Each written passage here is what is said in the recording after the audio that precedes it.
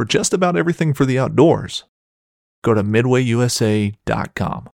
Knives, machetes, saws, and shears, multi-tools, shovels, swords, axes, spears, hatchets, and tomahawks. If it cuts, snips, slices, or chops, Midway USA has it. Find great gift ideas in our huge selection of pocket knives and other everyday carry folding knives. Make a statement or create a family legacy with one of our top-of-the-line hunting knives. We've got a great selection of manual and electric sharpeners, too. For just about everything for the outdoors, check out MidwayUSA.com. Midway USA brand product designers have one straightforward goal: develop high-quality, technically sound products and deliver them to customers at reasonable prices. If you are immersed in the shooting sports industry and pay close attention to every single detail, you know our products are built right and stand up to everyday use. Who has shooting mats and range bag systems to hunting clothing and just about everything for the outdoors? Log on and shop 24/7 with super fast shipping. MidwayUSA.com. Well, look here, y'all. It doesn't matter what kind of tag you have in your pocket this season. If you're not hunting cow elk, you need to listen to what I'm about to say real close. I mean, real close. 'Cause it's like that E.F. Hutton thing, right? I'm about to give you a huge tip. If you aren't hunting cow elk, well, you should be. We've been getting emails from listeners about hunting cow elk. And we totally get it. It seems that our focus is on hunting bulls. But buddies and budettes, except for that late season, which we'll talk about as well, here's a little secret. It really doesn't matter if you have a bull, a spike, or a cow elk tag in your pocket. If you want to be successful at finding any of those critters, you had better be hunting for those cows. Not sure what we mean by that? Well, let's just have a little conversation about it. Those topics, along with our Elk Bros shout-outs and questions from our Elk Bros mailbox. So, my friends, pull up a chair, adjust your volumes just right, and welcome to Blue Collar Elk Hunting. Welcome to Blue Collar Elk Hunting, brought to you by ElkBros.com, with your host Gilbert Ornelas and elk hunting coach Joe Gilly. You want to hunt elk, and they live to hunt elk. Their goal is to share with you what they have learned grinding it out for over 35 seasons, doing what they love. So come on into camp and set a spell. Welcome to Blue Collar Elk Hunters.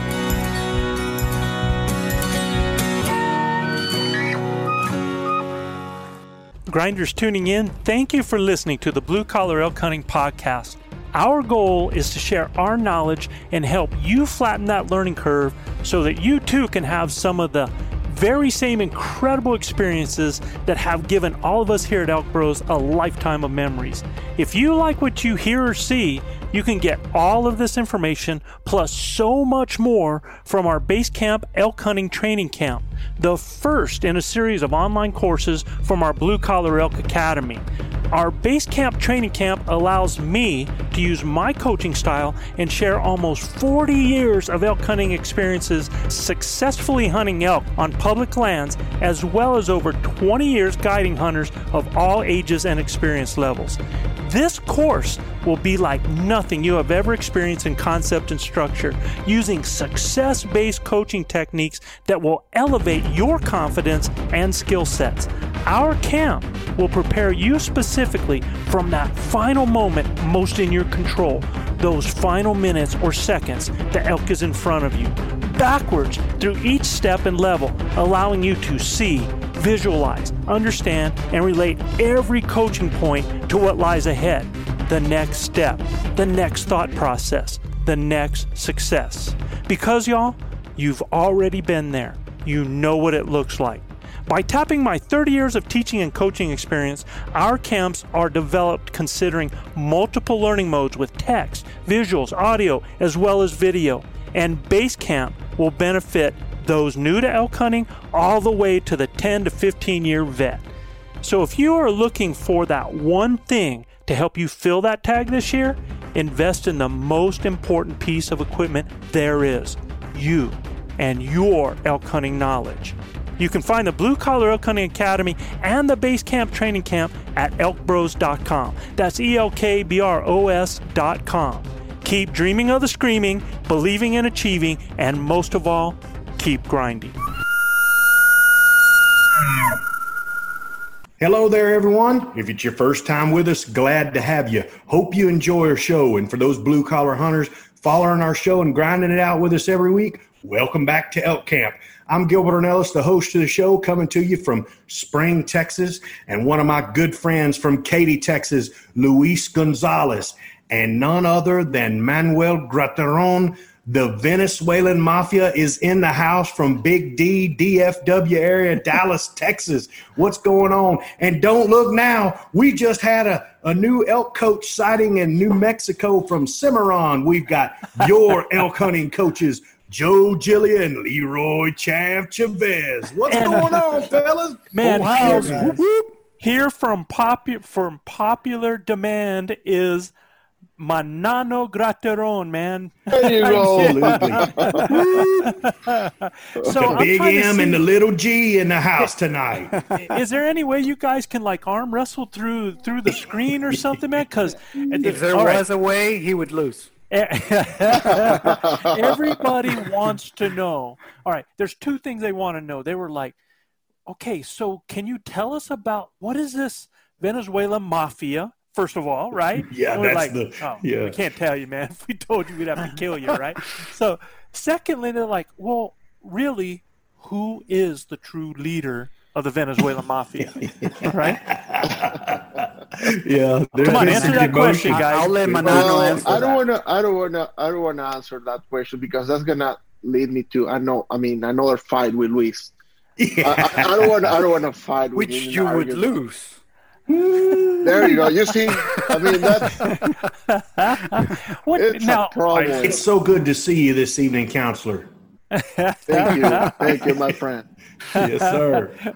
So the only thing is this, though, Manano, man. You say it would just lead to another fight with Luis. Now, I have had the pleasure of spending from before daylight till all day long after dark, and I have managed to hear. And way into the next morning. Laying on a rock pile, gutting an elk. I have managed to hear arguments, discussions, debates, conversations over things as little as which way the wind is blowing. Where's the elk sounding from? The weight of a pack, whether or not Joe hit the elk behind the shoulder, above the shoulder. I mean, it's about having a shirt tucked in or not tucked in, man.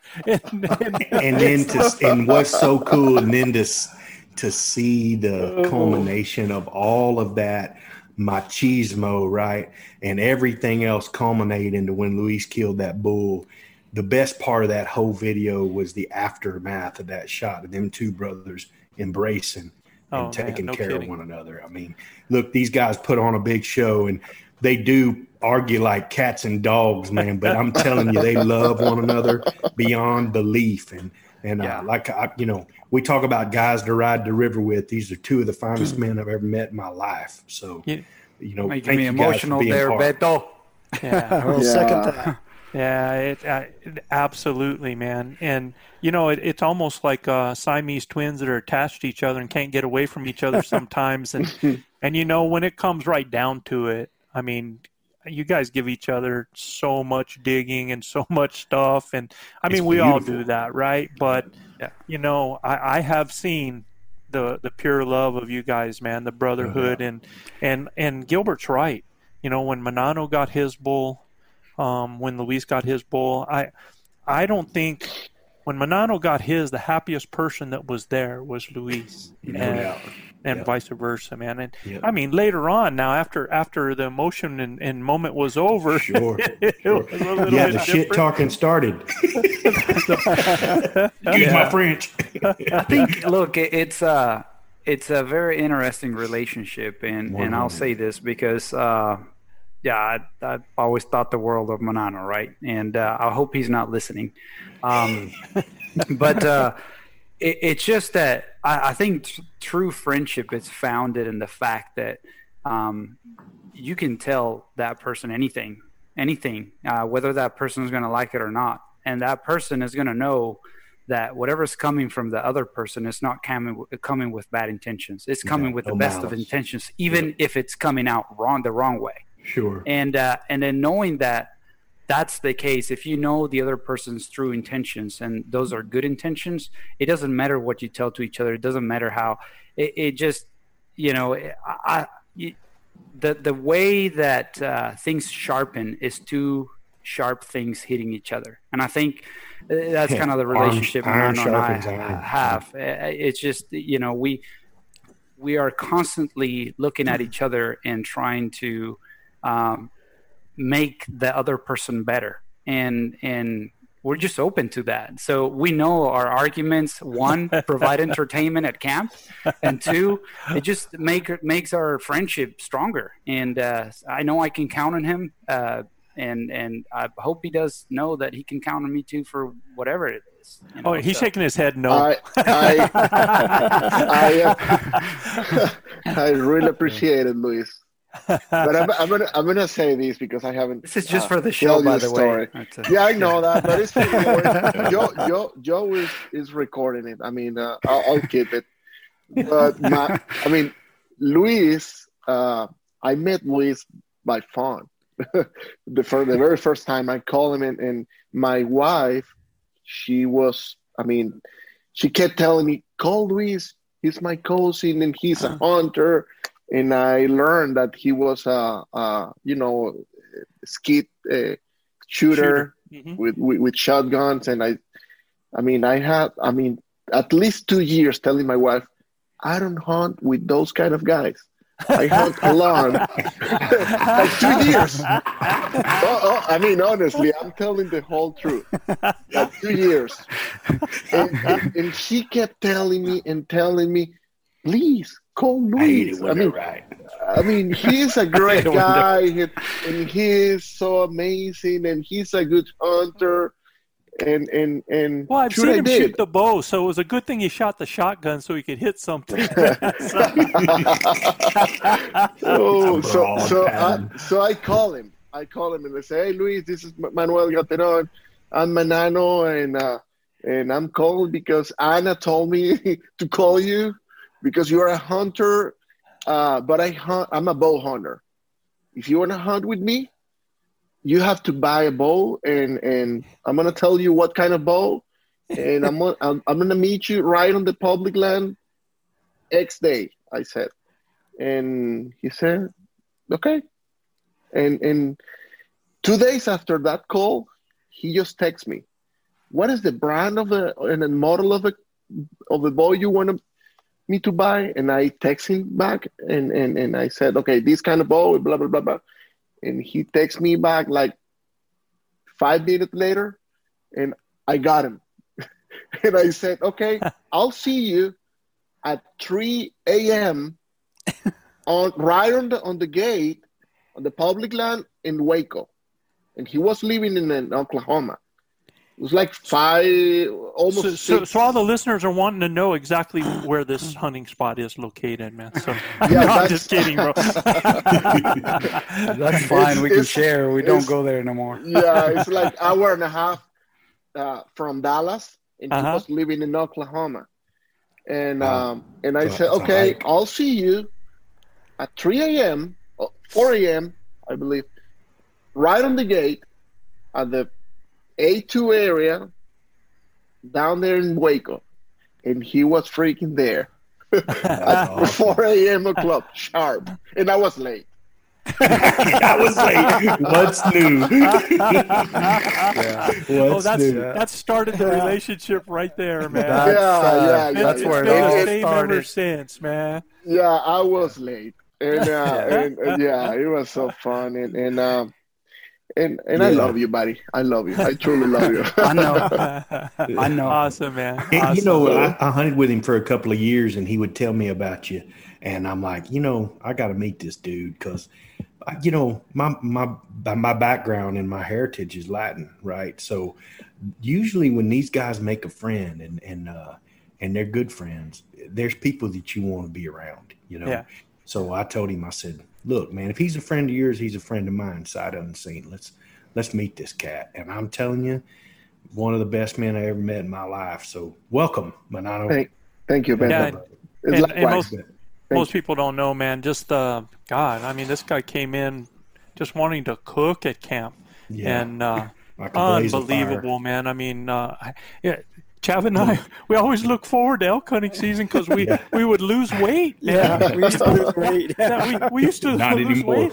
We came home after that first year. Chav jumped on the 9 scale pounds. after we killed our ant, and we came in just in the middle. I think Luis, we had to bring some elk down, remember? And Chav's like, I've gained 2 pounds.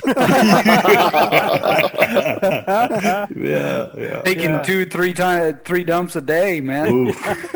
Absolutely. That dude crazy. can, and look, these boys can cook, y'all. Let me tell you.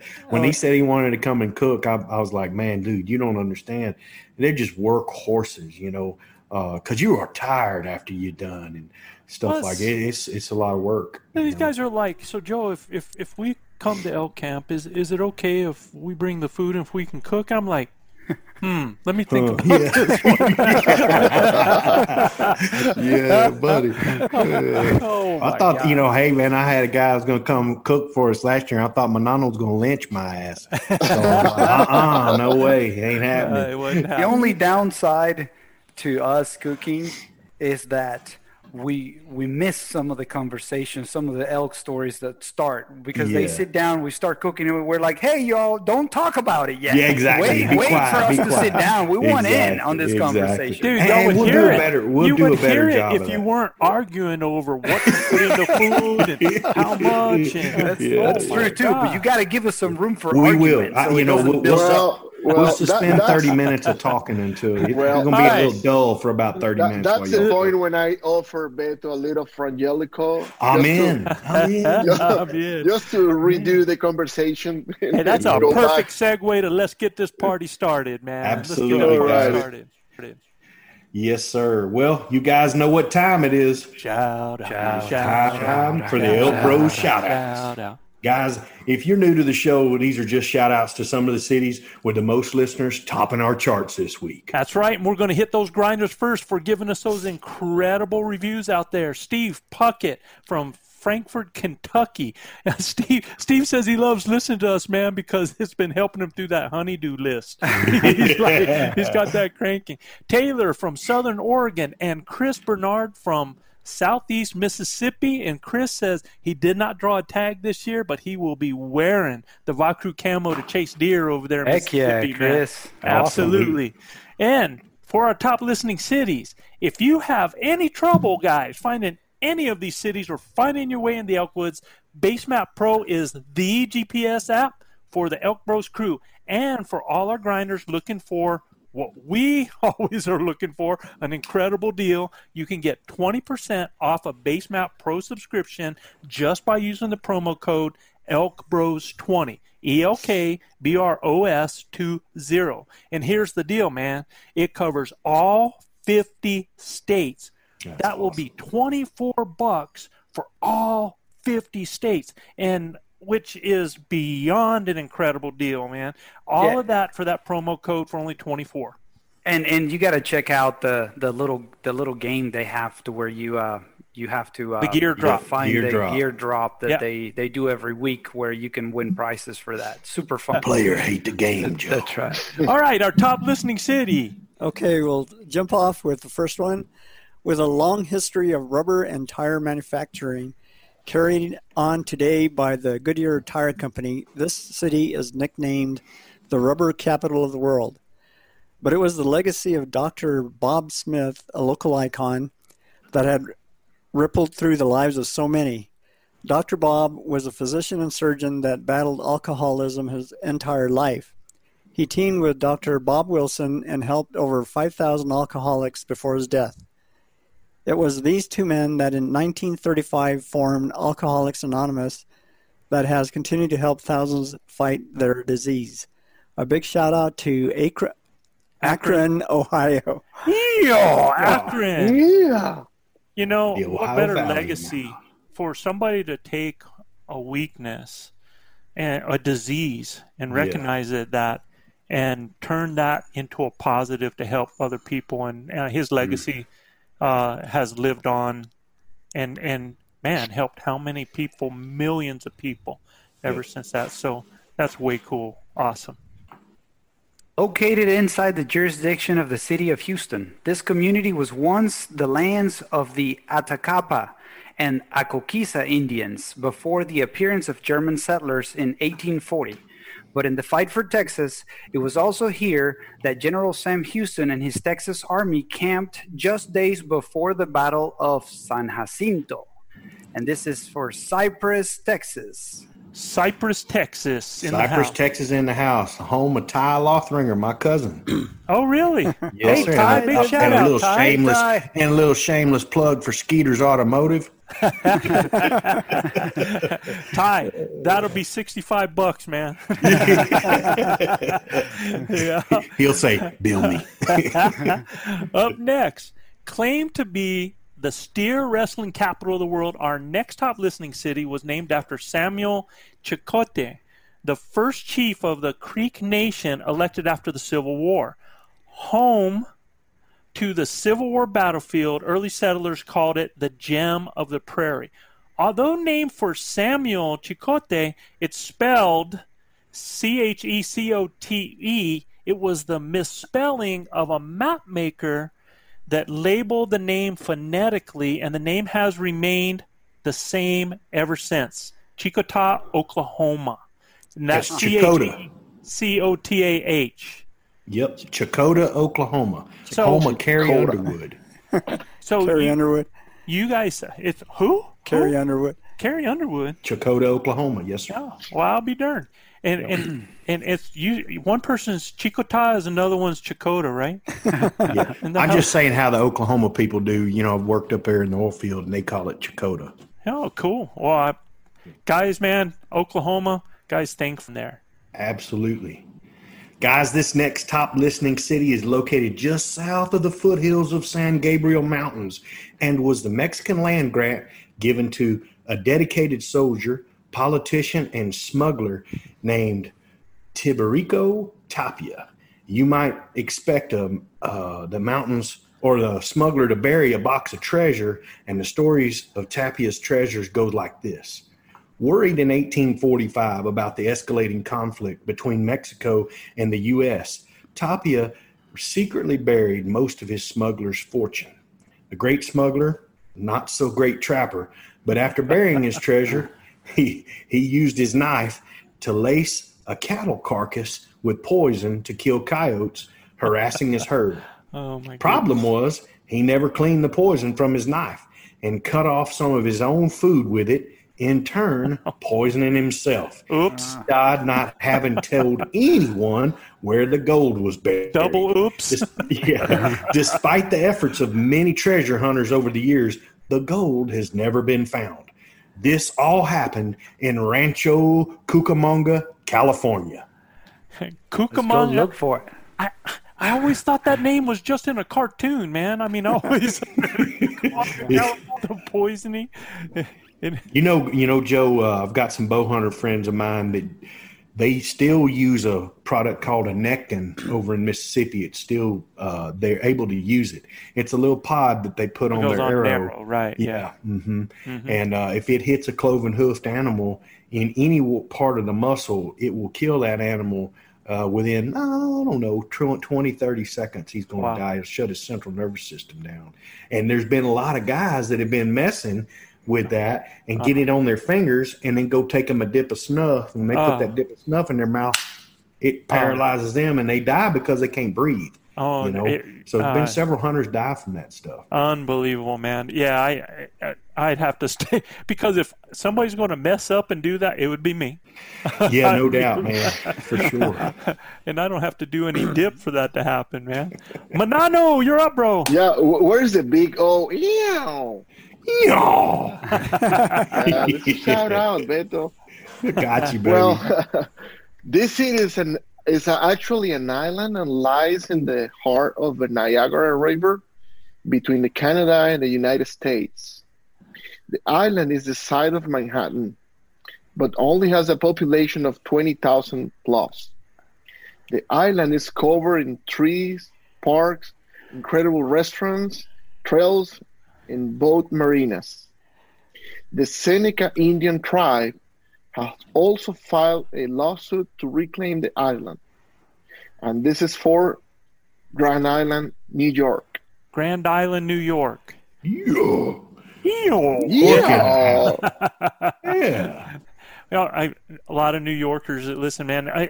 You see these cities from all over the United States. That is so cool. And, I'm going to give a quick shout-out to listener Vince Nigro.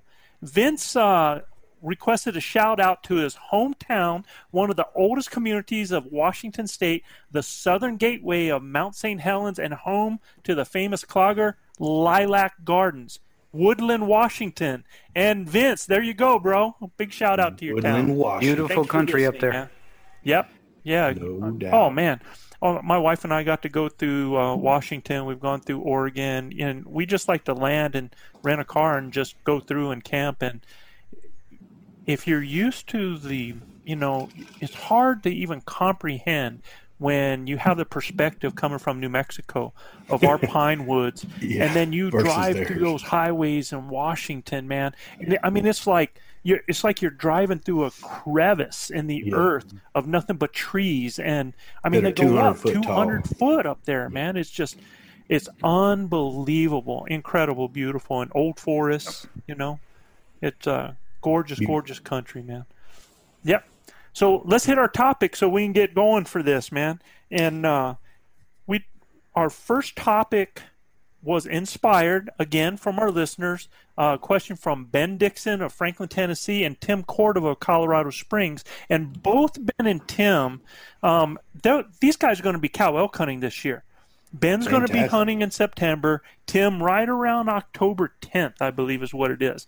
And both these guys listen to our podcast. And they said that when they listen, they hear a lot about bulls, but not so much about cows. And, that really got me thinking because I answered both these guys, sent back. And I know they're going to be listening for this. I told them to listen. Will be answered on here. But the reason that I thought this was so cool to answer, and then people asked about and saying that we're not talking about hunting cows, is I think a lot of times people really don't hear the message that we're saying. Yeah. And so what we're going to do right now, this whole show is going to be to help out those cow elk hunters, but bull elk hunters too. Because I'm telling you, they one and the same sometimes, Joe. Absolutely, man. Yeah. There'll be bulls where they find the cows. Yeah. You won't find a whole lot of bulls when there ain't a lot of cows around. Yeah, I mean, early you might find some bachelor groups grouped up, but man, when these two guys are going to be hunting September and October the 10th. October the 10th, man. Wow, it'll be wild and woolly. How often do we tell people, man, between September 1st and the end of October, and guys, I'm telling you this too, we're going to talk more about it, but even on into December, y'all, everybody should be hunting cows. Yeah. Everybody, because, look, you want to find the bulls, what? What do you got to find? Got to find the cows. Right? Who determines where they're going to go eat? The cows. Cows do. It's just like, hey, how many times we get to pick the restaurant, man? Not many. Birthday. Yeah. Not too often. On the birthday, maybe. Now, who's going to determine where they bed? Cows. Cows are. Who's going to determine the route they take from the feed to the bed or the bed to the feed? Cows, man. Cows. And who determines what bull they're going to breed with? Cows. So the point is that we're making is that, y'all, if you're hunting cows, and you're hunting cows in September, I told these guys, I always tell the guys with the bulls find the cows, right? Yep. So once those bulls start screaming, if you're hunting elk between September 1st, October 10th, how would you find a cow, Gilbert? Man, I'm telling you listening for them bulls bugling. I mean, golly, the first bull that bugles, oh, hey, guess what? There's some cows around. I mean, absolutely. Listening for the bulls bugling and understanding where my feed and water holes are, transition areas. I mean, when you find them, you found a gold mine. Especially when you got like us with either sex tag, right? Right. And for me, it's not about a bull or a cow. It's about finding an elk I can harvest. So, yeah, we're going to speak straight to these cow hunter guys. Believe me, I do not discriminate at all. The first one that gets in front of that Matthews is getting the meat whistle. I promise you. And it's happened before like that, right? 100%. Yes, sir. First cow I ever killed. And it was not planned, but it was definitely one of the most exhilarating, special trophies I've ever killed in my life. So were you hunting cows at the time? Absolutely not. It's calling a bull in. Yeah. Yeah. So tell us we how. had been all morning. Yeah. This was the last hunt, and it really was special. It was the last hunt of the infamous Carl Gamage that he did with me, and pretty much his last elk hunt at all. He was my guide the whole weekend. We had so much fun together, and it was hard. We hunted extremely hard, and that guy had such a bad tore up knee, and I had no clue how bad his knee was. But he had such a bad tore up knee, but he would gut it up and climb the highest peak to try to get me around a bull elk, right? And we found a little piece of land that had some. We didn't know they had any elk on it. We just went up this big steep hill that he decided he was going to conquer, and me behind him. He was dragging my fat butt with him. And we got to the top of the mountain and have a little snort and some Weller, and we just sat right there. It was such a beautiful morning, and all of a sudden we stand up and we start to move, and I turn and look, and there's a bull staring at us and some cows on my left-hand side. I don't know what they were doing there, because we've been there making all kind of racket and this, that, and the other. I stand up, and I'm telling you, I hit the cow call one time. Yeah.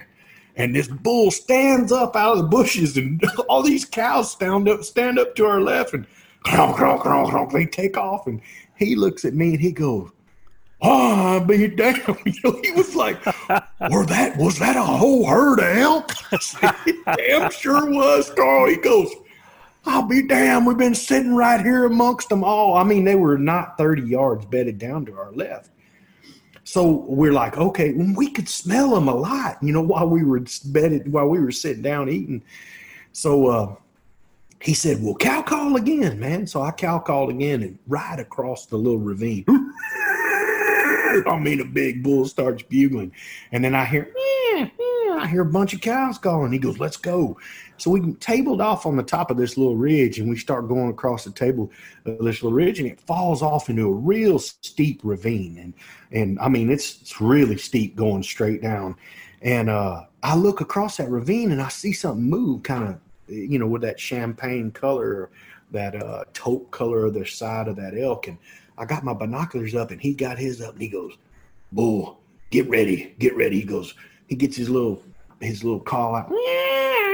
Man, that bull goes crazy. I mean, the bull starts going nuts, and here he comes. He's running down a fence line towards us.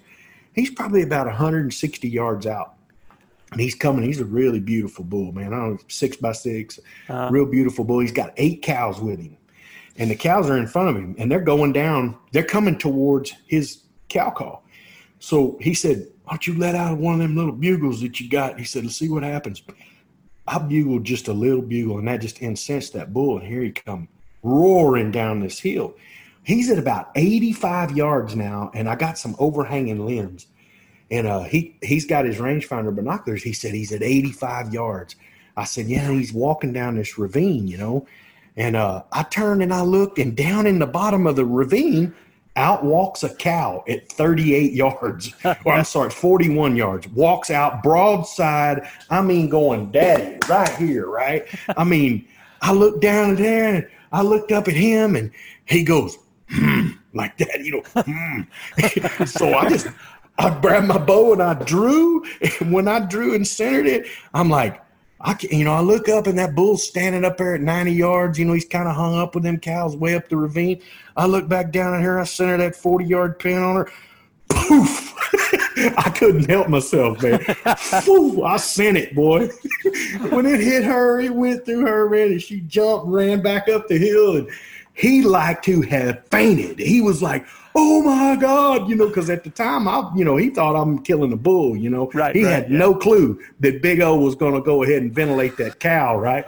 So he gets to looking with his binoculars down there, and I mean, he is shaking like a dog trying to crap a peach seed now. I mean, he is going nuts, and he says, oh my God, he said, I think you killed that. I'm like, oh my God, so we had big time hugging one another and everything. He's crying. I mean, just literally crying. I'll never forget this as long as I live. And he said, that arrow down there is solid red, son. He said, I'm telling you, he goes, you smoked her butt, And he said, that bull's long gone. Don't even worry about him. I said, I ain't worried about him, man. So we sat down there for about 10 minutes and just had the biggest time talking. He goes, I thought you were just, counting coup or something. He goes, I had no clue when you drew on that cow you were going to let it go. He said, but when I heard that thing go and I watched the fletching go right behind her shoulder, he goes, I was like, oh my God, that just happened. He said, I didn't know if you meant to do it or not meant to do it. I said, oh, hell yeah. She got in the way. I said, Big O needs some elk meat, brother. So hey, Beto, that's not the first time. And if you ever hunted with Beto, he'll do that stuff. Whenever he draws that bow, you better be ready because something's going to die. Something's going to die. Something's going to die. Exactly. I mean, I was sitting with him in South Texas, one of them tree stands one day, and, we're super quiet. It's early in the morning. It's cold, and this cold buck comes out, and he's just looking at it. I'd look at Beto and see his intentions, and he's like, he's kind of shaking his head to the side. I don't know. And then he kind of grabs an arrow, and then he draws, and I'm like, oh, should I be feel poof?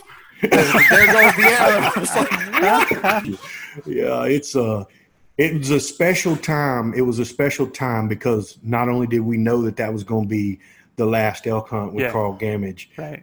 It was the first cow that he'd ever seen taken with a bow with his own two eyes, right? Yeah. And it was special, man. That cow didn't run 70 yards, and she was piled up. And it was a perfect heart shot. The arrow actually went through the very center of that elk's heart. Yeah. And when we butchered her, I had a whole lot of help. I had Bill so Watson. Proud of that, man, showing that shot and stuff. He really was, It was, again, man, but we were hunting bulls, and the cow got in the way, and I've had that happen a couple of times, And for you people listening, man, that was September, and we lost Carl October 16th, so that year. And that was a tough time for all of us. And the Elk Bros group that you're seeing now is a result. It's a result of that, man, because this whole hunt that we do, that all of this came out because we were going to honor Carl Gamage by being together, hunting together, telling his stories. I mean, and when you hear some of the stuff that that you hear come out of Gilbert about Carl, that was Carl, man. I mean, he was bigger than life. He was who he was. But I tell you what, when it came down to, if you wanted anybody watching your six, that was the man, and he was going to do it, and he would go down for you doing it. And I mean, tell people all the time, I'd fight hell with a water pistol with that guy at my side. Absolutely. And so that's what you're seeing right now. What this group that we have together, our entire makeup and what we represent, all because every out camp, Manano never got to meet him, and Luis never got to meet him. But I guarantee you, both those fellas know Carl Gamage through the stories that we've told, and he'll always live through those stories. He'll live forever. One of the coolest men I ever met in my life, man. Yeah. The only regret I had is I didn't know him when I was 20. The stuff I could have learned from him, and he was just such a gracious guy, man. He loved life. He loved his family. He loved people. Yep. And he loved them woods, brother. He loved being in the woods. He loved chasing elk. I mean, you talking about a guy who came from absolutely nothing and just left Houston and moved to Angel Fire, New Mexico with nothing, with absolute. So he was quite the guy, man. He was somebody to do that. Now, Speaking of cow elk and elk hunts, we of our group right here, I had the pleasure of being with Manano, and we're almost in the same type of thing. Manano, remember we're chasing a bull elk. We're chasing a bull elk, and things are going nuts, right? Yeah, I mean, it was my first experience in hunting elk. To me, it's not about antlers or horn, right? It's just about being out there just hunting. If you are a bow hunter, you shortly realize that there's no trophy you have to go after. It's just everything is a trophy. Yeah. I remember it was the last days, I believe. It was the last day of the hunting. Uh-huh. And you can tell because Joe was so at the end of the hunting at the end of the hunt approach, he got like desperate. His pace goes like, okay, let's go this and let's go there, and he will find you an elk. Yeah, more aggressive. I would say is the right word. Yeah. He will. Yeah, I'm not using the right word, but everybody can understand my lack of vocabulary. But he will find you an elk. Yeah, he will. and I remember Louis shot an elk early that morning, and after Louis shot that elk, all of a sudden we were looking for an arrow, and Joe told me, "Manano, let's go." It was like boom. I wasn't prepared. And it was like the seventh day of the hunt. It was like they were talking a lot. They were very talkative that morning. They fired off that morning. And yeah. And Joe told me, "Manano, let's go." And I was okay. I remember it was a flat country. And Joe, this is really let me say this. Joe goes like, "Hey, we were walking like, I don't know, hour and a half, and I was so tired. I was tired as hell." and Joe kept like doing like, "Manano," and he saw me like that, "Manano," and I said, I don't know what he's doing. He probably saying that he wanted to like baseball high five or something like that. And I was trying to tell me kiss his butt. Man? For the people listening, it means get on my six. Yeah, when Joe pat his butt like that, it's just like, get right behind me, get super close to me. Yeah, I want you with me, man. Don't be slowing down. Yeah. We got to get moving. Yeah, that's right. I was walking around, I don't know, 25, 20 yards away, and he goes like, "Manano, hurry up, man." It was Joe. I'm tired. and let me tell you, this is a volcanic rock. It's rough terrain, yeah. Even though it's flatland, it's not a field. It's horrible. It is. It's really bad. Brutal. And he set me up on behind a little I don't know, it was a pine tree or it was a oak tree. Oak tree. Brush. Yeah, and it was a little one in the middle of the meadow, and he was calling in a bull, and the bull was the bull were talking really, really hard. And as an unexperienced elk hunter, I choose to be in the front of the tree, but with a little detail that was the sun was in front of my face, and I was like totally white in the middle of a green meadow, and he was doing it. Yeah, and I was. He was like 100 yards and kind of he was trying to do like a V setup, Yeah. So I was he was signaling to Manano to make a move. Yes. Yeah. Right. Yeah, and Get out of the sun. And Yeah. and I was thinking, oh, he's doing the elks are. He's telling me that the elks are coming. And after I don't know, after 10 minutes, probably more, he decided to call me, Manano, come here. And as There soon was no as crow calling or two cow elks calling. It was like, Manano, come here. No. And I when I heard Joe calling me like that, I said, I'm in trouble. Okay. As soon as I got there, he was like, okay, Manano. When he said, okay, Manano, everything is bad. You did it really bad. I said, okay. He goes like, you have to kind of evaluate the situation, but you never go. I mean, with the sun in front of you, you have to make the you know shadows. yeah. You have to be behind of a tree when you are trying to make a shot. It's real tough in that type of terrain like that. And a lot of it, what he's talking about, is like a scrub oak.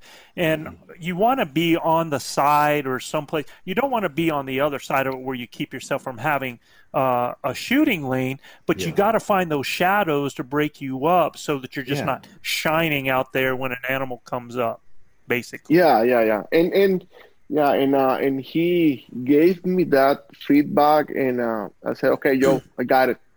And I just finished to say, I got it, and he was like 40 yards away. And he goes back, Manano. Smacking my butt again. Hey, can we have a discussion about what is that? Yeah, I was just drinking water, a little bit, stretching my butt. And he was like, hey, come here. Putting on my perfume. Yeah. and I reckon we walk, I don't know, an hour at least. You guys were out there because from the place where we split, when I heard over the radio that you guys had cow down, and I started running to where you guys were at, it took me easily over 2 miles, and I was trying to run through all that rock, and it took me forever to get there, I felt. No. I mean, I can tell you, Joe can fly. He flies. I mean, he doesn't walk. He flies. and yeah. I'm getting old now, bro. Don't worry, man. I'm slowing down. It was hot that day, No. man. It was hot, too. Hot. Yeah. Yes. It was hot, yeah. And but the bull was down. cranking, man. The cows were cranking and everything, man. It was yeah. I remember they were talking really hard. 11 o'clock, Joe? 11, almost noon? Yeah, it was late. It was late. It was that midday, man. It was right around 10, 11 o'clock. Yeah, and but they were talking. They were talking. They were talking a lot, and that's why that's why Joe kept calling them, and he walks, and I said, hey, Joe, I mean, do you want to come back? Because Luis just shot an elk, a couple of hours before, and I was worried about him, finding his elk. And he said, no, the bulls are talking. Let's go down. Oh my goodness. I knew I was in trouble. He said, let's go down. And it was kind of it was a flat land, but with kind of with rolling hills and and beautiful. It was kind country, of it's like a stair-stepped mesa with a lot of oak brush in different places and really deadfall and volcanic rock and very unstable ground. And we talk about this all the time. This is the type of place that people do not think about finding elk in. They drive right over it. Yeah. That's right, yo. I was really skeptical to find elk down there because this was like an open field with little brushes and I was really skeptical. But anyway, he goes down and he said, just hey, hurry up, and all of a sudden after I don't know, 45 minutes, an hour. A bull, he was screaming like crazy. And below us, man, right below us. Yeah, and Joe was like, "Get ready, Manano, get ready." And again, I set up in the sun. Outside of the shade, right in the middle. And he goes like, "Manano, come back, man." And I was like, "What are you doing, Joe?" He was like, "Beside the tree." And the bull was walking around, and it was like kind of a little park. Yeah. Right on the bushes. Yeah. And we didn't see the bull, but he was right there. I mean, that bull had to be within 70 yards, man, just going off, just screaming. Yeah, 70, 80 yards. And just below, like in a little. Just a different elevation. And all of a sudden, a cow elk just came in. Mm-hmm. She came in like almost, running. And it stopped in front. I mean, she stopped in front of us around, I don't know, 12, 15 yards. Yeah. It was close. And I'm a full draw. And I got Joe behind me, like right off your shoulder. I remember I asked that question a couple of nights before, and how about the chest shot and the shot placement? I remember Joe said, "You missed that conversation, Manano, the last podcast and whatever." But no, I'm sorry, it was and I remember I got that in my mind, and I said, "No, I'm not taking that shot," because even though it was really close, it was quartering a bit. It was a marginal shot, and you made the best decision. Yeah, and I did not take a shot, and it was almost, I got it on video, it was 2 minutes and 25 seconds, full draw. The cow was like standing like. Yeah. Hey, what is that? And I was a full draw. Yeah, she's about 12 yards, man. I mean, she's close. 12. I don't know. All of a sudden, she turns and she starts walking, and then she runs. And I remember Joe cow called a couple of times, and she stopped. And I remember Joe telling me it's 62 yards. Mm-hmm. And I said, "Yeah, I know Joe is a great guy, but I'm going to measure it." And I no faith, bro. No faith, man. Trust but verify. Yeah. I want you to hear the theme on this. Let's see. I was doubtful that there were elk down there. I was doubtful about getting the shadow, and I was doubtful that it was 62 yards. Yeah. Oh my God. See what I deal with, a lot Joe? Of faith. Did you see what I deal with? Now I know why he named his boy Thomas. Doubting Thomas right there, man. Oh yeah. And I just ranged it, and it was 64 actually. You're 2 yards in front of me. I'm behind you. That's a different, Joe. We are talking bull hunting. I mean, it's not the other way. Yeah, it would have been 6. Yeah, math wasn't right there, Joe. Yeah, 64 yards. Oh, I'm sure that 2 yards with your. Not even. Well, anyway, she was quartering away. She turns the head back, and Joe said, "Shoot it." Send it. And as soon as I hear Joe giving me the green light, I let it fly. And I got that moment in my mind. I mean, the arrow flying like, the mystical flight of the air. Slow-mo, man. I mean, it was an amazing moment, Joe.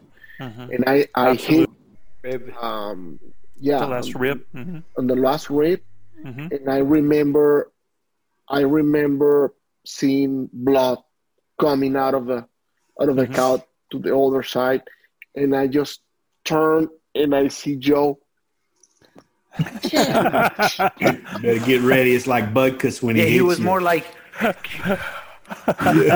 yeah.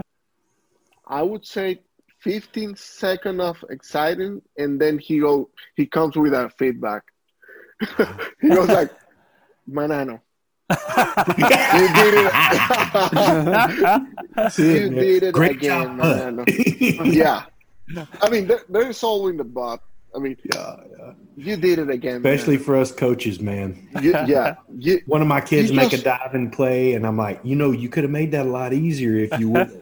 I'm like, Coach, I caught it. No, yeah. Joe is not a guide. He's a coach. He's a hunting coach. Yeah.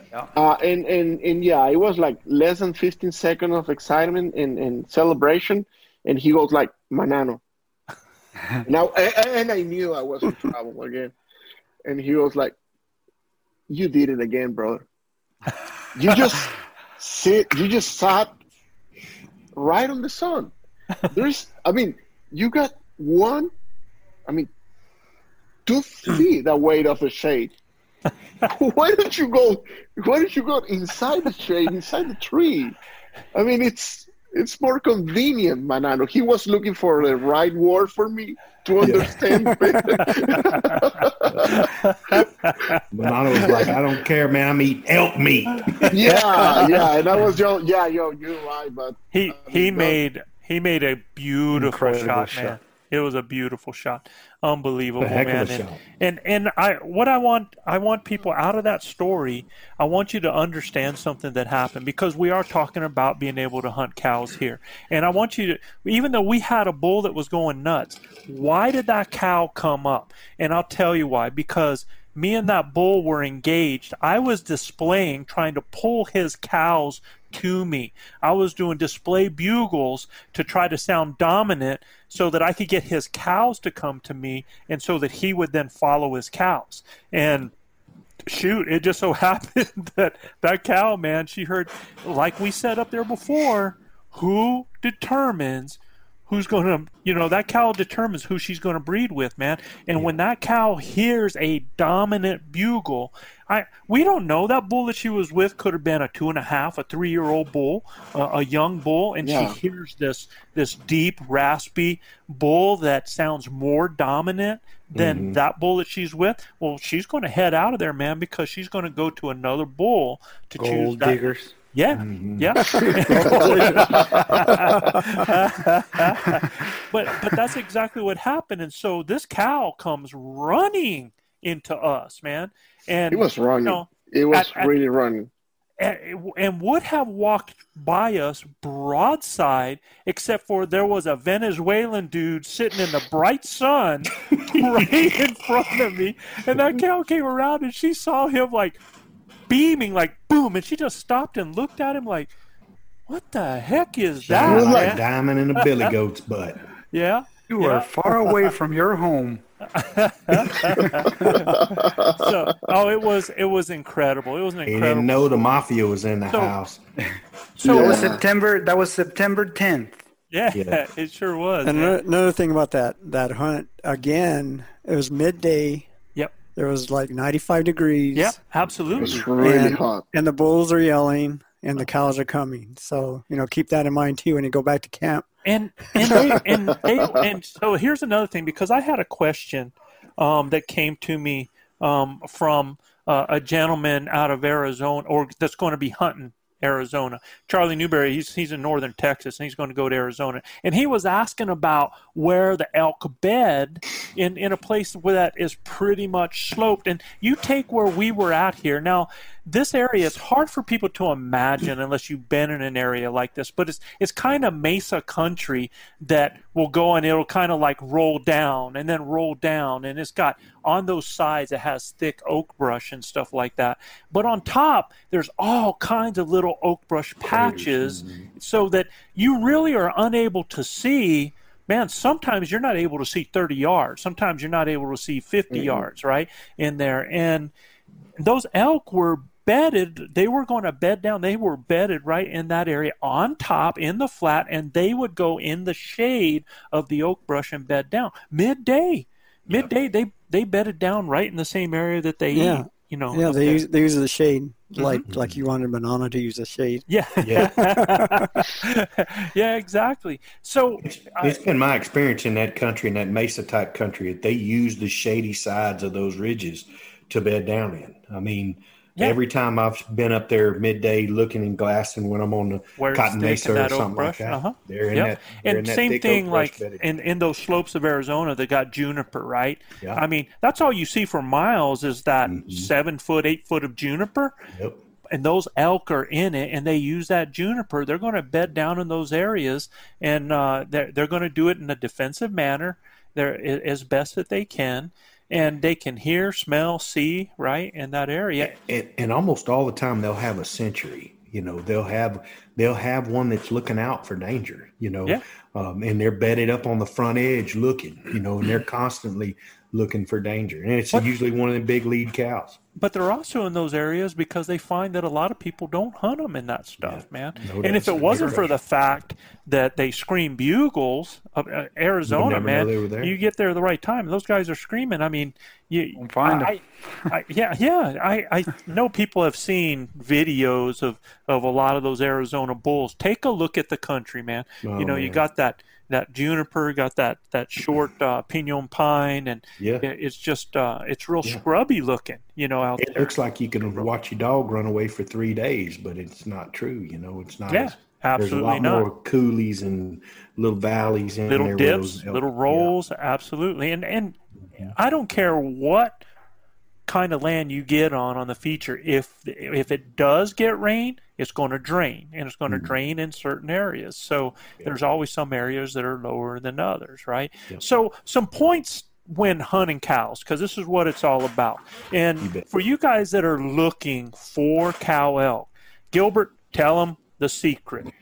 Look, guys, the number one thing when you're hunting cows and hunting to find cows is elks are a slave to their bellies. I've said this for 100 years. I mean, seriously, elk are slaves to their bellies. And he is that old.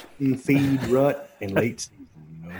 Yeah, look, early season, rut, late season. You know, everybody thinks that, things change for the bulls where they go from early season to rut to late season. Because they're hanging with the boys early season, rut. They're looking for the ladies. And then late season, they're splitting off, man. So, things change for those bulls. But for those cows, if you want to find elk, if you want to find cow elk, you find the best feed, the best grass in those areas where they got good water, they got good eat, and you're gonna find cow elk. If you're not finding them in that area, there's a good chance they might rotate through that area because the cows stay in big groups, except for once they start getting split up by those bulls in the rut. But they are still going to determine where they eat and where they bed. Okay, slaves to their bellies. If you're not hunting cow elk in September, you should be. Because that is the secret, man. That's E.F. Mutton right there. I like the your point about you mentioned before about it's like they're normally in groups. Thus, you would know there would be more tracks together. Sure. So that's actually a one that caught my attention. Is like, oh, that makes sense. You know, if the cows are going to be in groups, you're going to see more tracks together. Absolutely. And it's kind of feast and famine, man. I mean, they're easier to locate because there's more of them, so it's easier to spot than a lone bull someplace. When especially early before the bulls have started splitting them up, they're in big herds, man. And so it's feast or famine with that, but it's a whole lot easier. They have to move. They have to get to different places. And early and late, so you take them early, they're going to be more patternable because they're going to go from their feed to their bed, feed to bed, and then they're going to go to the next feed and bed, just like that. Late season, man, especially if there's snow on the ground, they're going to be on those southern sides where it gets the sun more, where it gets windswept, where they can get to grass. They're going to move down if it gets too deep, and you can see tracks. So, and there's going to be a lot of tracks. There'll be tons of them. Yep. There'll be tons of them. They herd up in late season like big herds. I mean, a couple hundred animals herd, you know. So if you're early season and you want to find during the rut and you want to find cows, listen for the bulls. I'm going to tell you right where the cows are. If you are late season, and I actually think the cow elk hunt, to me, is one of the easier hunts. And the reason it's easier is because they are in that big group. It's easier to spot that group. I mean, we've done a lot of cow elk hunts together with people up there, and I mean, it's just sometimes like the whole hillside's moving. Yeah, and get up high and just scope it out. Yep. And they're easy to spot. Yep. Let your binos do the work for you. Find track, look on those slopes. They have to eat, man, because they have to give birth to a healthy calf. They are going to eat. You know, guys, right now, I sent you guys some video the other day of deer that, I mean, are right in my shooting. Munching down. Yeah. You're right. Munching down. Yeah. And I you should see the big buck, old fat, swole up bellies. Oh, huge belly. And when you see deer eating like that, those elk are doing the same thing, man. And these guys are coming through by my house. They could care less. They're walking by my target. It's almost it's almost funny, man. You know, and all they're doing is eating. And that's the same thing those cows do at all time because they have to build that fat. Do you know that they will a certain percentage of protein or fat buildup in their body? If they don't have that, they won't ovulate, man. They can't give birth. So they have to build that fat reserve so that they can survive, or they won't give birth. It's just like deer. Deer, if they are pregnant and they have a terrible year where they're not going to be able to survive, they'll actually they'll drop that baby early, man. You know, it's crazy how nature does that stuff. Well, and what you're saying is 100% true because it's nature's way of controlling population. If there's no food, then you can't get a cow to ovulate. Right. And so she can't, because she doesn't have any food, means, well, you can't add more mouths to feed when there's not enough food out there. So absolutely. That's God's way of handling it all. So it's pretty cool. So using calls for elk, for rifle or archery, there's two things that you want to use calls for. And that's either to locate or to pull them to you, all right? And when you hear us talking about locating, if it's during the September, like one of our fellows is going to hunt, I'm not trying to locate the cows. I'm using location bugles and cow calls to locate the bulls. By me locating the bulls, I'm going to know where the cows are. Find the cows. Right? Yeah. Okay? Whereas now, the type of call now, if I do locate them and I want to pull a cow to me, again, I'm going to use sounds or calls that are going to either get them to want to participate or it's going to hit on their sense of like being a mom, man, like a lost cow or a lost calf call. I'm going to put that out there.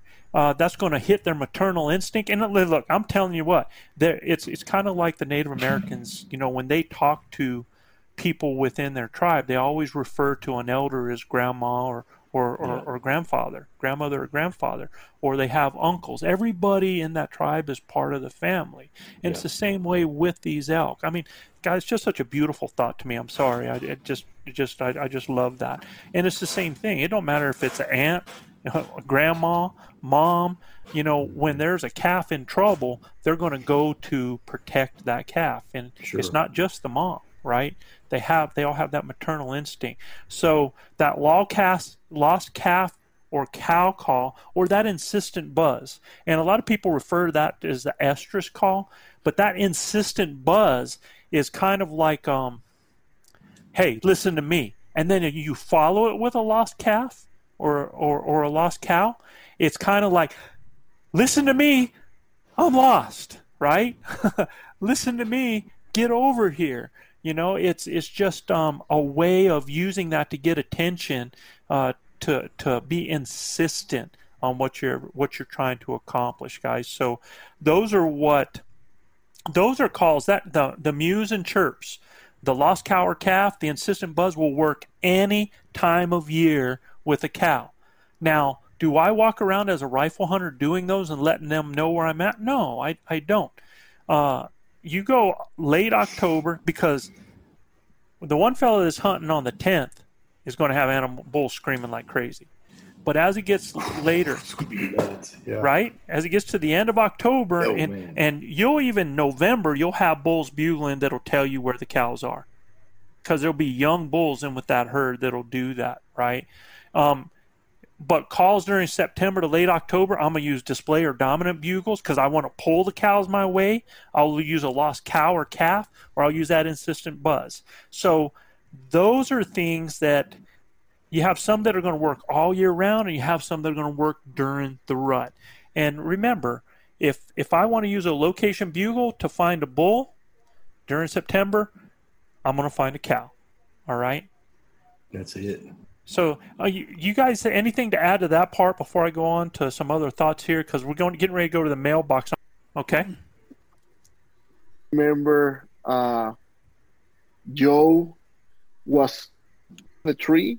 Stay there, and he was calling, and he was doing just like a lost. I remember it was a lost cow. It was a lost member. We got like, I don't know, 20 cows and Joan cow running among us. Yeah. All of a sudden, and I was, oh my goodness! I mean, it works. it was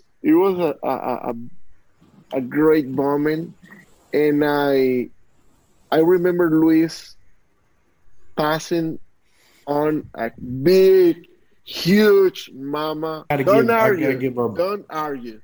Yeah, I got to give our boy props, man. He knew what he wanted. I did the same thing for 4 years. Passed on a lot of animals. I counted coup on a lot of them.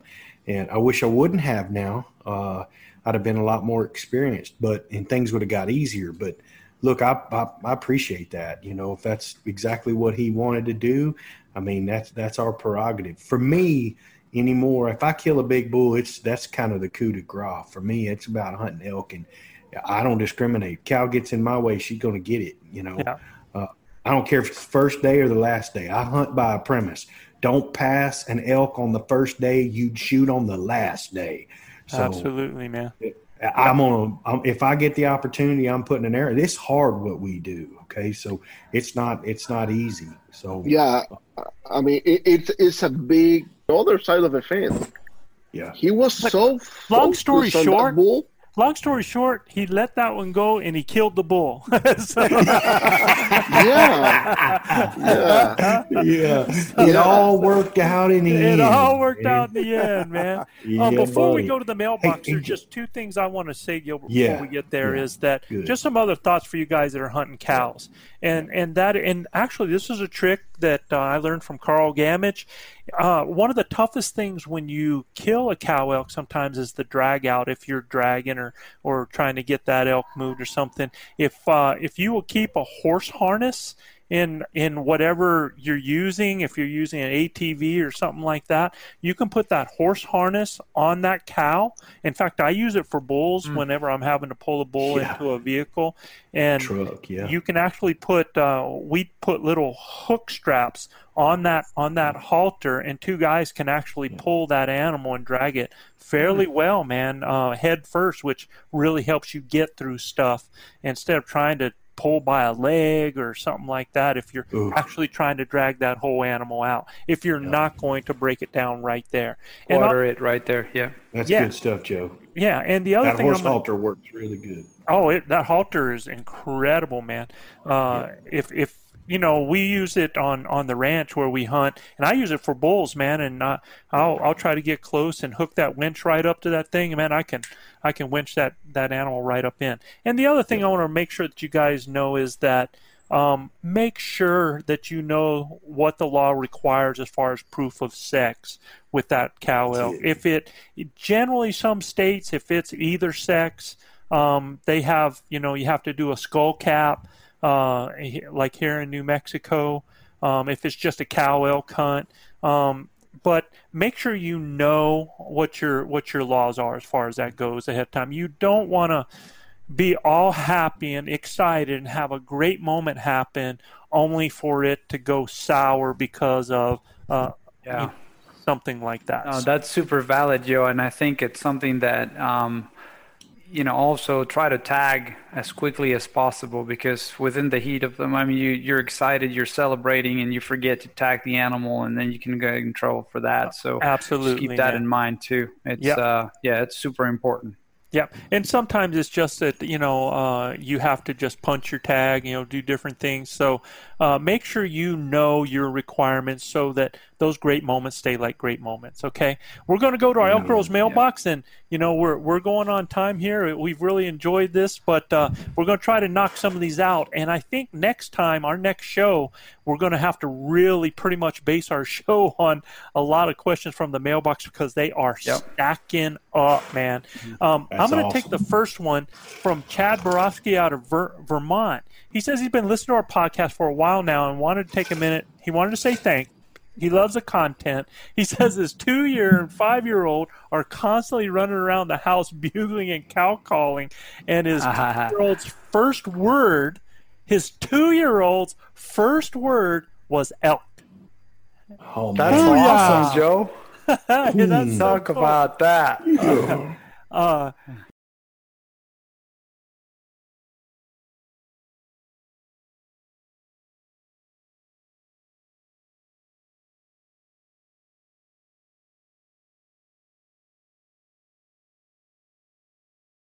So I think that's cool, man. So he says, awesome. Likely related to the amount of time he spent in the car listening to your podcast. My wife and I live in Vermont and are both healthcare professionals. We are both wondering if we missed a podcast episode on backcountry hunting first aid, or if you plan on doing one in the future. And we have talked a little bit about first aid, but I think that is something that we would really like to do on one of our. It's a great idea. Yeah, one of our focus on safety topics, in general. Absolutely. That's a great idea. Yeah. So we have not, and that's a great suggestion. I think we're going to try to do that for you. Okay. Next up, we got Heath Gibson from Maypearl, Texas.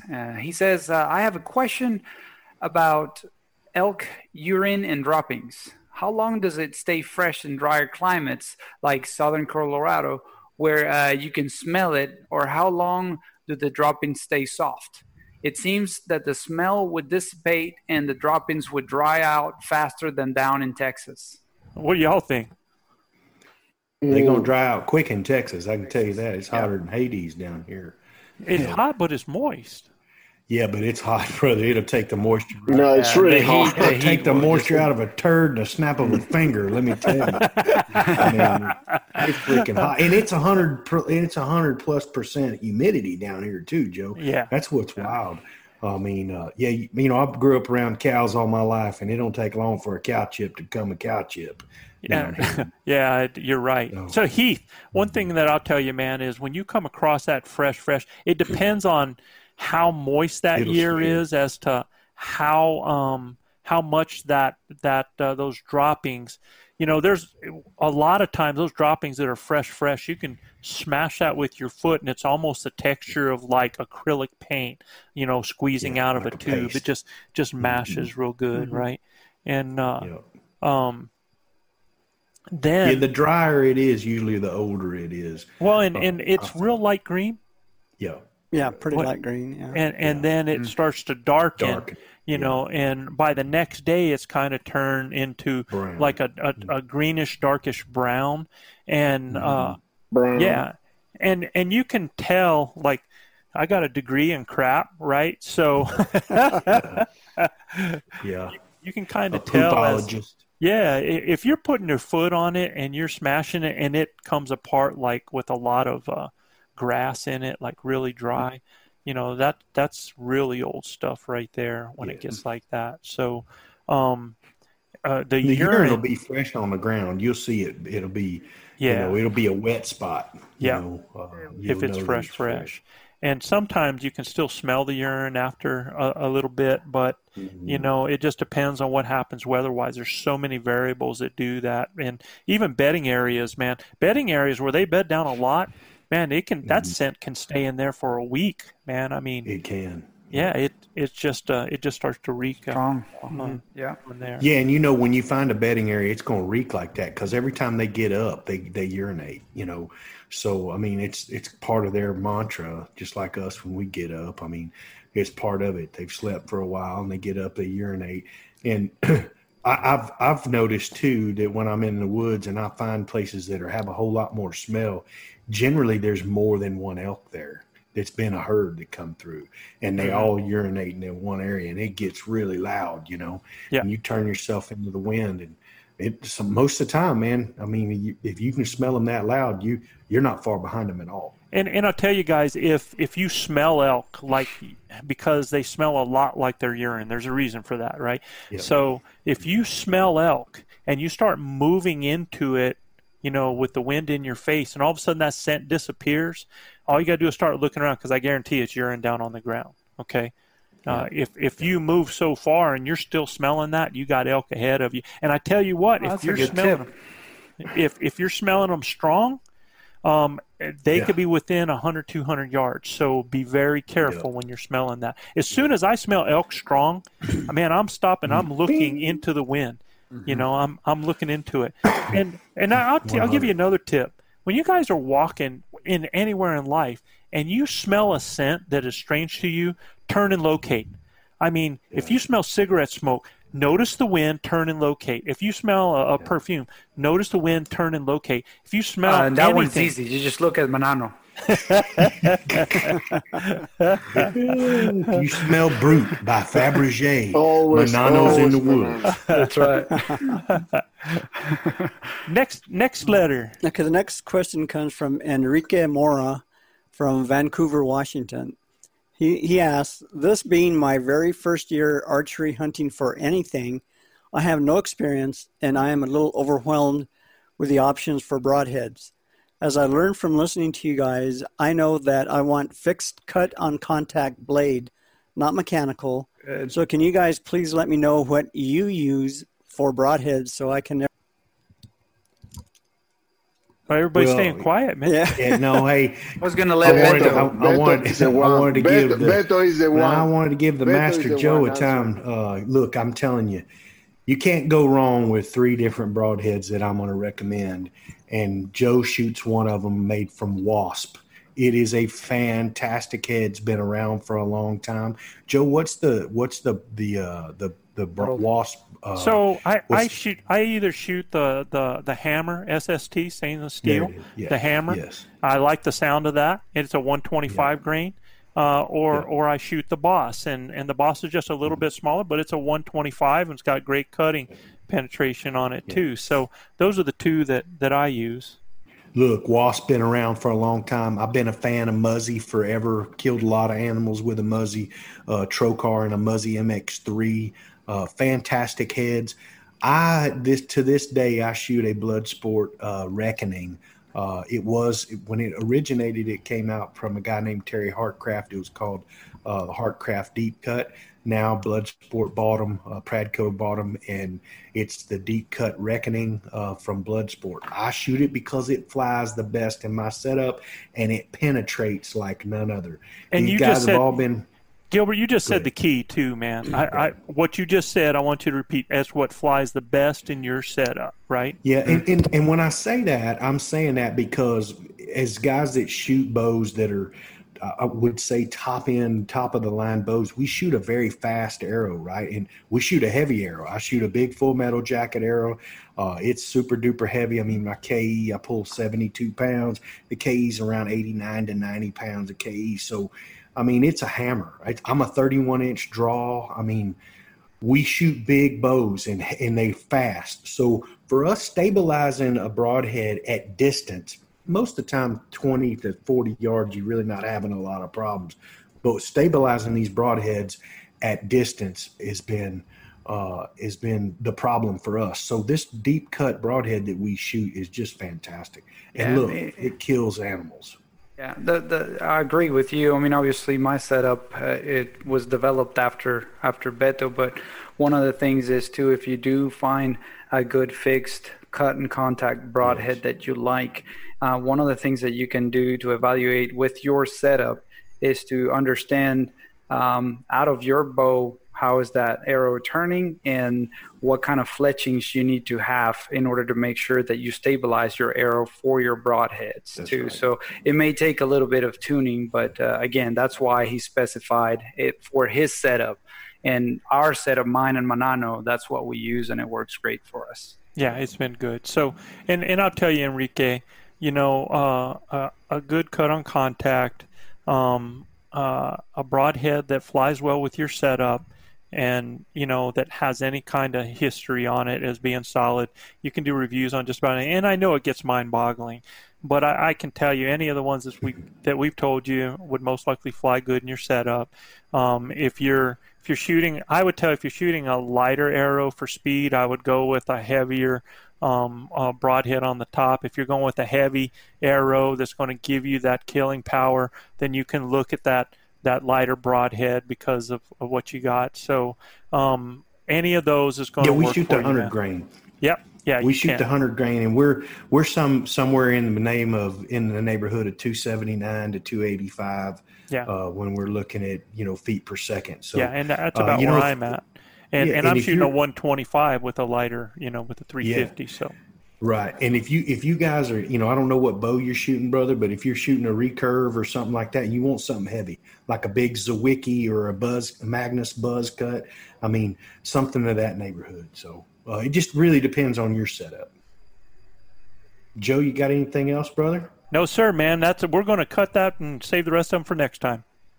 Sounds good. Well, fellas, as usual, guys, if you like what we're doing out there, please subscribe, rate, and review. You got to go to Apple Podcast or Apple iTunes and review us, and you can check out more elk hunting content at elkbros.com. And a reminder to our listeners, if you'd like your questions answered on our show, just send your questions to info@elkbros.com. That's info@elkbros.com. Unbelievable show, teaching these guys how to find the cows by finding the bulls, almost in reverse of what we talk about, yep. Joe. But it's been fantastic stuff. Like you said, these questions keep racking up, man. So cool to have the Venezuelan mafia in the house. Our counselor and guy to the north up there, Manuel Gratron, and Luis Gonzalez, our boy to the west over here in Katy, Texas. Always good to have those guys in the house. Chav, so good to see you up and around. I can't wait. Going to see you guys here in just a few weeks. So thank everybody out there for listening. We appreciate all the love and the support we get, all the emails and stuff like that. Y'all keep sending them. We'll keep knocking them out of the park. As we say down here in Texas, husbands, kiss your wives. Wives, kiss your husbands. Hug your babies. Keep your broadhead sharp and your powder dry. And we'll see you next week right here on Blue Collar Elk Hunting. Peace, everybody. Welcome to Blue Collar Elk Hunters.